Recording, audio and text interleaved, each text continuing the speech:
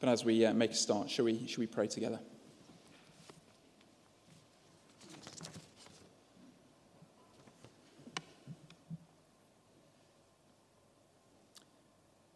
Heavenly Father, our prayer this morning is that you would shepherd your sheep, that listening to your voice, feeling the work of your word, that we would feel secure, that we would know peace, all because of the great King whom you have sent us and who is soon to return.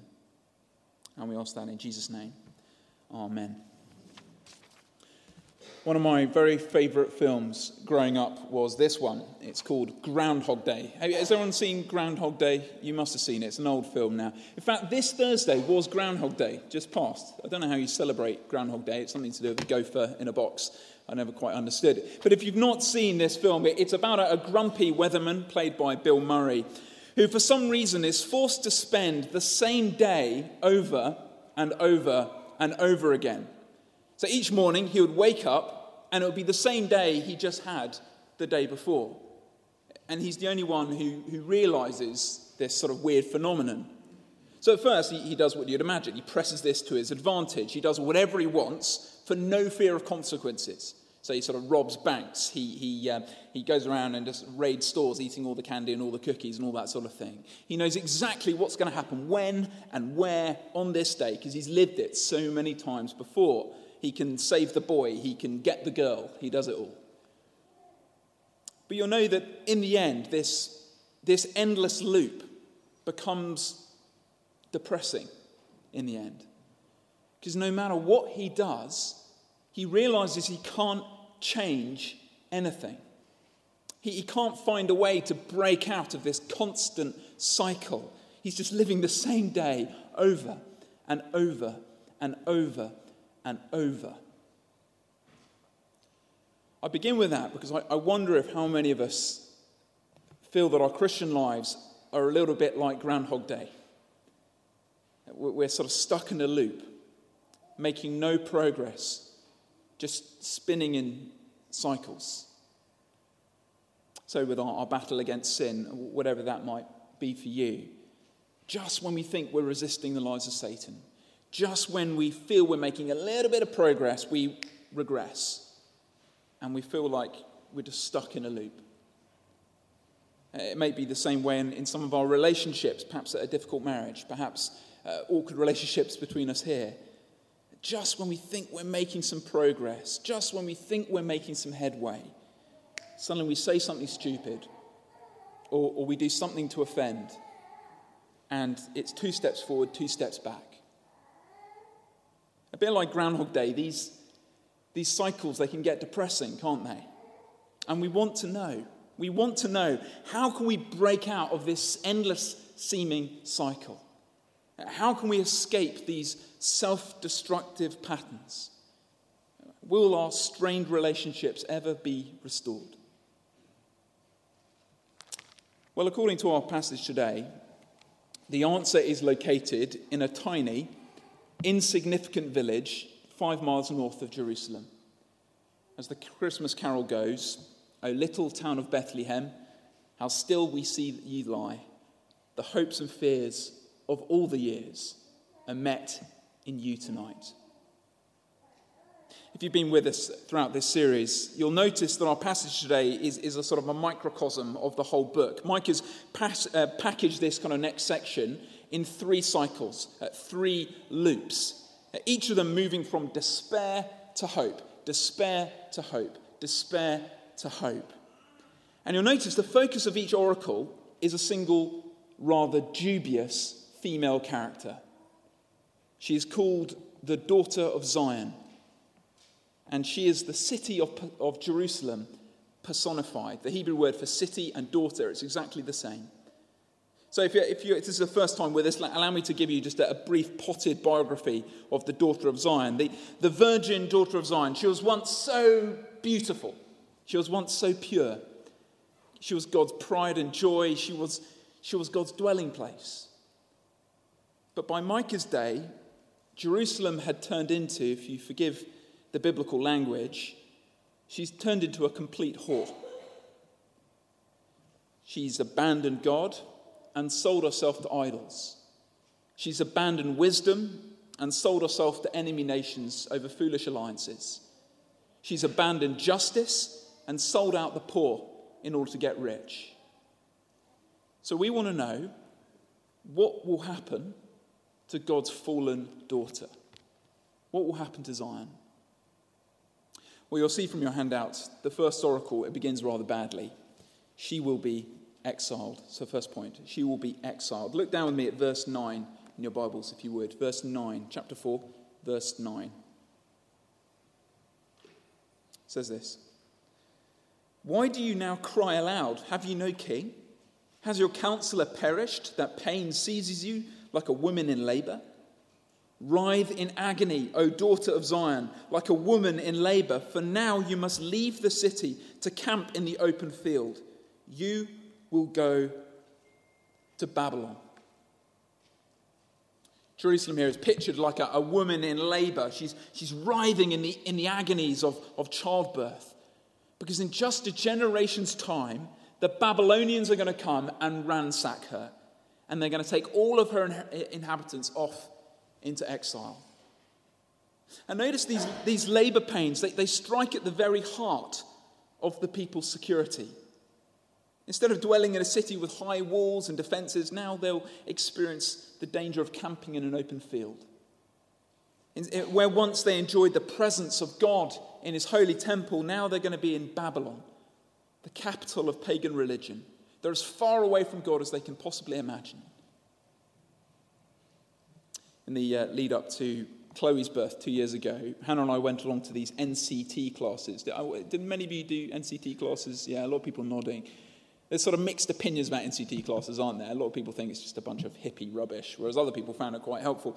I actually quite enjoyed it. So I learned how to be a useful birth partner at these classes. I don't know why you're laughing. This is a very serious point. So in years past, of course, men would wait outside the labour ward, wouldn't they? They would anxiously pace the corridor, not knowing what's going on inside. But these days, we're allowed in. We're allowed to be with our wives through the labour process. So we're there, and we can give them back massages. We can press the button on the TENS machine. We can help them with breathing exercises. But our NCT class leader, she said, no, the best thing you can do as husbands, the best thing you can do is give verbal encouragements. Say things like, look, keep your eyes on the prize. Again, this is serious. I don't know why you're laughing. She said, each contraction is just one closer to the baby coming. And Micah here in verse 9, he's verbally encouraging Zion in the midst of her labour pains. Because whilst her human kings and counselors, they're useless, they're absent, her divine king and counselor, the Lord God Almighty, he is very much with her. So a bit like I'm supposed to do with Hannah in a few weeks' time when baby number 2 comes along, Micah gets Jerusalem to look beyond the pain and focus on what's going to come after. So yes, she will be exiled, but then she'll be redeemed. So look back at verse 10 again. It says this: writhe and agony, or literally in the Hebrew, writhe and push, daughter of Zion, push like a woman in labor. For now you must leave the city and camp in the open field. You will go to Babylon, but there you'll be rescued. There the Lord will redeem you out of the hand of your enemies. Do you see how the cycle has moved from despair to hope? Yes, there's going to be birth pains, but there needs to be birth pains if there's going to be a birth. There will be an exile, but there needs to be an exile if there's going to be an exodus. There must be judgment in order for there to be salvation. Before we move on to the second cycle, let's just pause here for a moment. Because there is good news for those of us here who, for whatever reason, feel distant from God. And for me, it's often my sin. My sin which can make me feel quite far away from God. The things I've done, the things I've said, the things I might let run through my mind. Maybe it's the things I've not done, which I know I should have. I know these things should disqualify me from being near to God. I know these things should exile me away from his presence. Maybe it's your sin. For others, the thing which makes us feel distant from God is our painful circumstances. We can sometimes ask ourselves, can't we, where is God at this time? I was meeting up with someone this week who said that very thing to me. In deep pain, where is God at this time? Where is our King and Counselor? He seems so absent. He seems so disinterested in the now. Well, here's good news for those of us who feel God is far away. For he is not. He is very much with us. If he's willing to redeem even the daughter of Zion, he must be willing to redeem me. If he's able to rescue her out of the distant lands of Babylon, he must be able to rescue me. But how? How is he going to do this? Well, let's move on to our second cycle now. The second cycle, again, it begins badly, but it moves around to hope. We read first that she is surrounded. She is surrounded. Look at verse 11 with me in your Bibles. Verse 11. But now, many nations are gathered against you. They say, let her be defiled. Let our eyes gloat over Zion. If Micah were to be turned into a film, it would be rated 18 for graphic brutality. Jerusalem here is portrayed vividly as a vulnerable woman being surrounded by a gang of vicious men. They aim to strip off her clothes, gaze at her nakedness. They intend to rape her and defile her. They want to gloat over her ruin. Micah is describing here not the Babylonian exile, which would happen much, much later. No, he's describing here the siege of Jerusalem by the Assyrians. You can imagine the people in the city. They're cowering behind their walls. They're feeling naked. They're feeling vulnerable. Because all around them, surrounding the city, is this vast, vast horde. It's made up of the Assyrians and all their vassal armies. It's a sea of colour, all these different banners laying siege. And they are there for one reason. They are there to strip Jerusalem of everything valuable. They are there to defile the temple of her God. They are there to gloat over her ruin. One moment, the daughter of Zion is surrounded by enemies. But the next, she's being avenged by her father God. Look at verse 11. But now, many nations are gathered against you. They say, let her be defiled, let our eyes gloat over Zion. But they do not know the thoughts of the Lord. They do not understand his plan. He who gathers them like sheaves for the threshing floor. Rise and thresh, O daughter of Zion, for I will give you horns of iron. I will give you hooves of bronze, and you will break to pieces many nations. You will devote their ill-gotten gains to the Lord, their wealth to the Lord of all the earth. Do you see the irony here? Assyria thought they were assembling to plunder Zion's wealth. But actually, it was God who was assembling them to plunder their wealth. A bit like a farmer bundles together wheat for threshing. Well, so God gathers together all these rebellious armies in one place for judgment. But in verse 13, it's a bit weird. Micah starts mixing his metaphors. A moment ago, Zion was this vulnerable woman, but now she's this enormous heifer with iron horns and bronze hooves. And these one-ton beasts, they were used to sort of trample down wheat into flour. And that's what Zion's going to become. God's people are pictured here treading their enemies underfoot, in just pulverizing them. Now, this might sound to you really sort of fancy, poetic language. But do you know what? This is exactly what happened in history. You can go away to read your history books, and you can go away and read 2 Kings 19. You can go away and read the Greek historian Herodotus. And both inside and outside the Bible, they all say the same thing, that the siege of Jerusalem was broken overnight. Jerusalem woke up to find 185,000 Assyrian soldiers are all dead. The surrounded daughter of Zion was avenged by her father.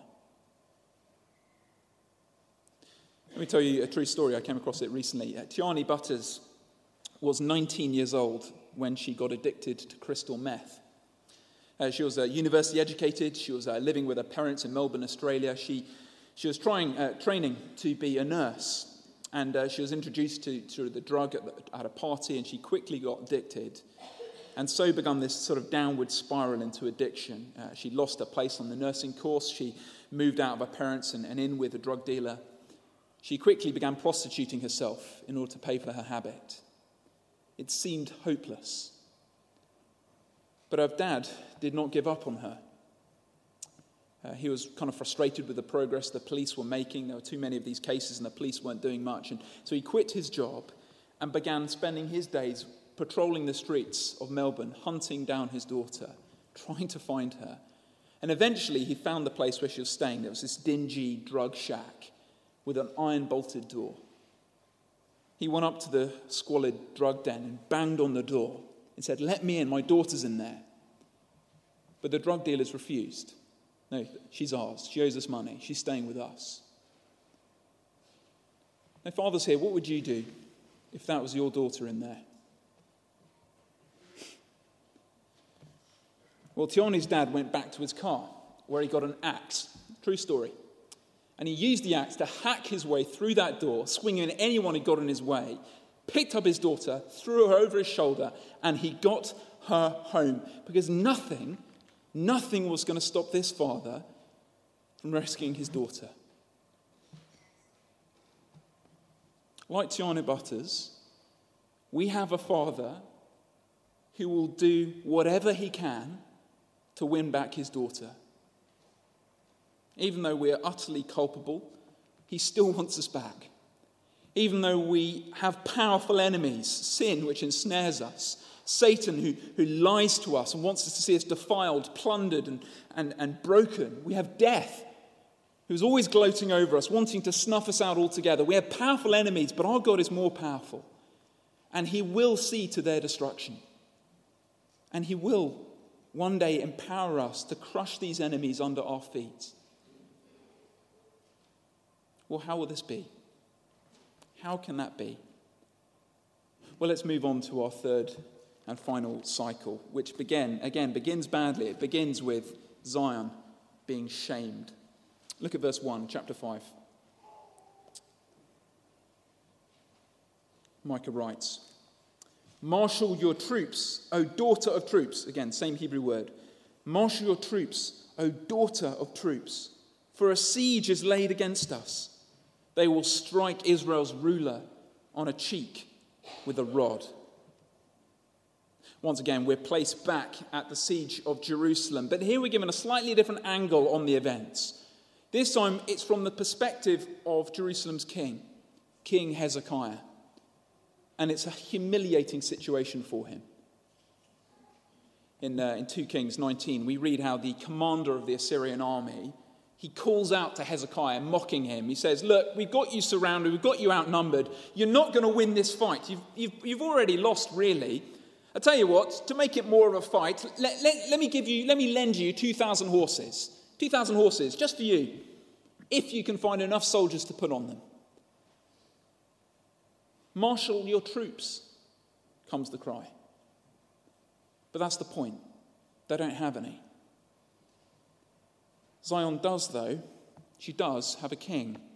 She has a shepherd over the flock, a king who has a staff to gather his sheep and a rod to batter away enemies. But here it's as if Assyria has stolen Hezekiah's rod and started beating him around the face with it. It's humiliating. See, daughter Zion, she might have had this marvelous history and heritage, but she did not have the resources within herself to break free of her captors. Tiani Butters might have had a wonderful background and education, but she was never going to get herself out of that drug den. And me and you, we might have a lot going for us, but we do not have within us the resources to save ourselves. We need someone to come from the outside to rescue us. So in verse 2, Micah promises that a greater king is on his way. Zion might currently be shamed, but one day she will be shepherded. Verse 2. This is the famous bit. But you, Bethlehem Ephrathah, though you are small among the clans of Judah, out of you will come for me one who will be ruler over Israel, whose origins are from old, from ancient times. Notice here that Micah, he's no longer addressing daughter Zion like he has through the rest of this section. Instead, he's addressing a different place, a village, a tiny, insignificant village that wouldn't have even been on the map. Here in Bethlehem, a king would be born whose origins are from of old. Here, the ancient would be made new. But when? When would this happen? Well, like we heard from our first cycle, there needs to be birth pains if there's going to be a birth. Israel would have to endure centuries of pain and abandonment, but in the end, these labor pains would produce a saviour.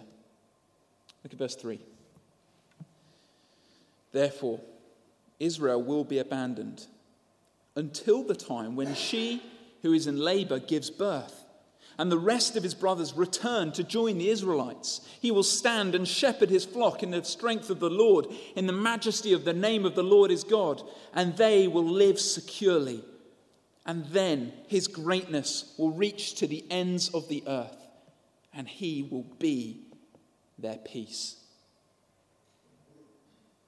Here, 700 years before the event, Micah not only predicts the birth of Jesus Christ, but also the whole purpose of his life, his death, and his resurrection. Unlike useless King Hezekiah being beaten around the face with his own rod, here is a shepherd who can actually protect us from our enemies. Here is a shepherd who will gather to God all those who were once far away. Here is a king who will win us security and life and peace forever. It's striking when we reach Matthew's Gospel, where this passage is quoted, that when King Herod and all of Jerusalem, when they hear of this king being born in Bethlehem, they're not delighted. We read how they're disturbed. They don't want a saviour from outside. They don't want a rival to their sovereignty. No, the people who saw Jesus' greatness were from the very ends of the earth. And when the Magi found Jesus, they bowed down and they worshipped him. And if you're here today and you realize that you have not within yourself the resources to save, I mean, who of us does? If you're here today and you realize salvation must come from outside, then today will be a great day to bow down and worship the King, the long-promised shepherd King. As we draw to a close, there's so many different ways we could apply this material. But forgive me if I just focus on just two areas I think we need to change our thinking. Firstly, I want us to know this. You need to know that the cycle has been broken.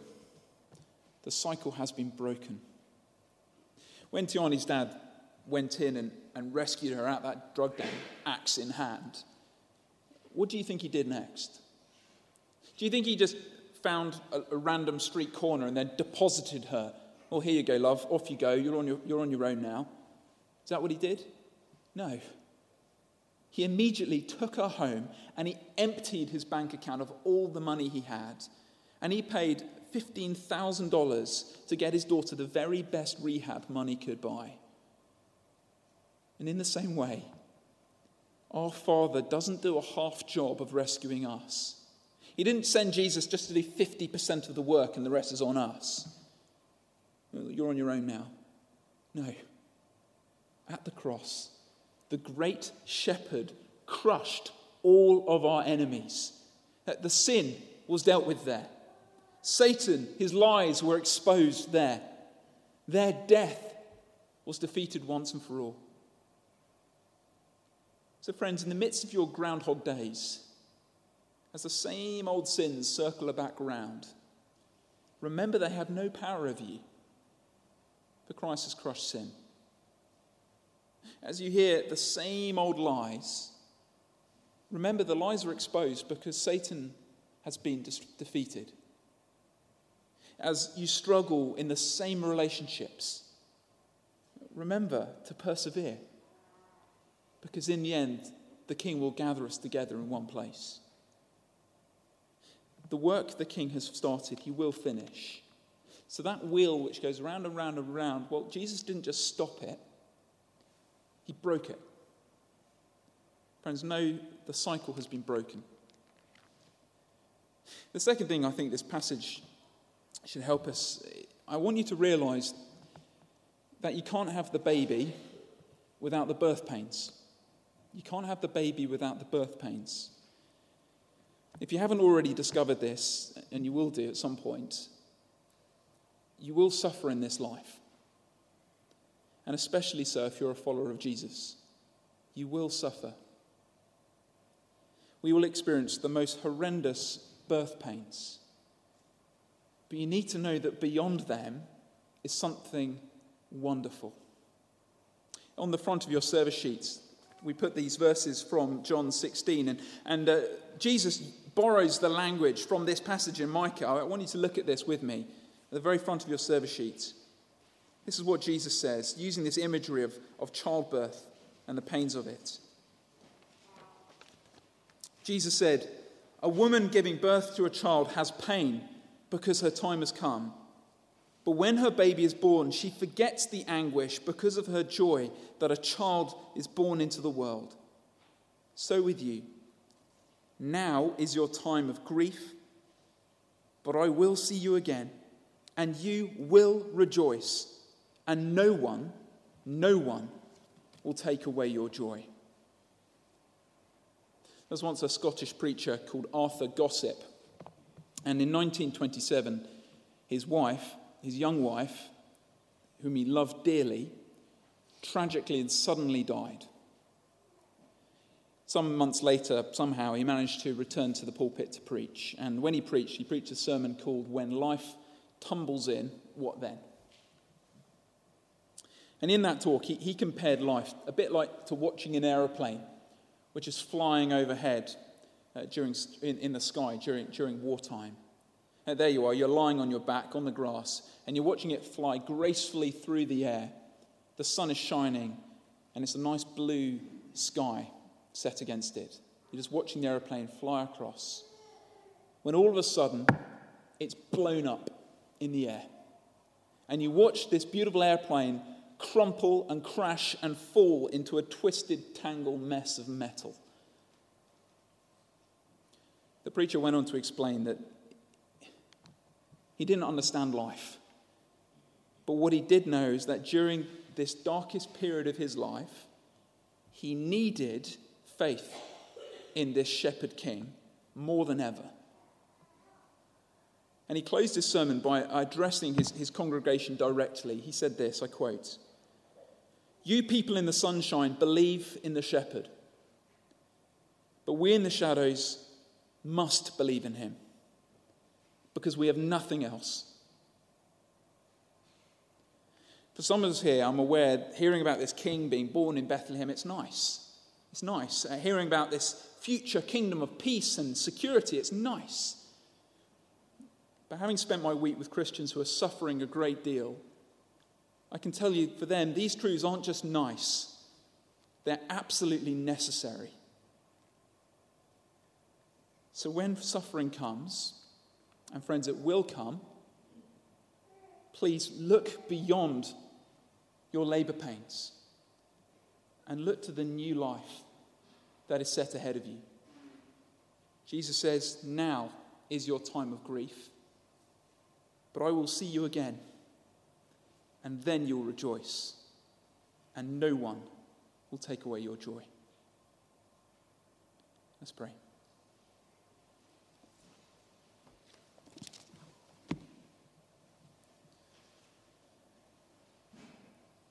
great shepherd, we claim these promises. We pray, Father, that in the midst of our trials, in the midst of our battles against sin, in the midst of our struggles to maintain our relationships, Lord, thank you for the cross. Thank you for our King, for all that he's done. Help us to look forward, Lord, to his return and to the consummation of your kingdom. And we ask that in Jesus' name. Amen.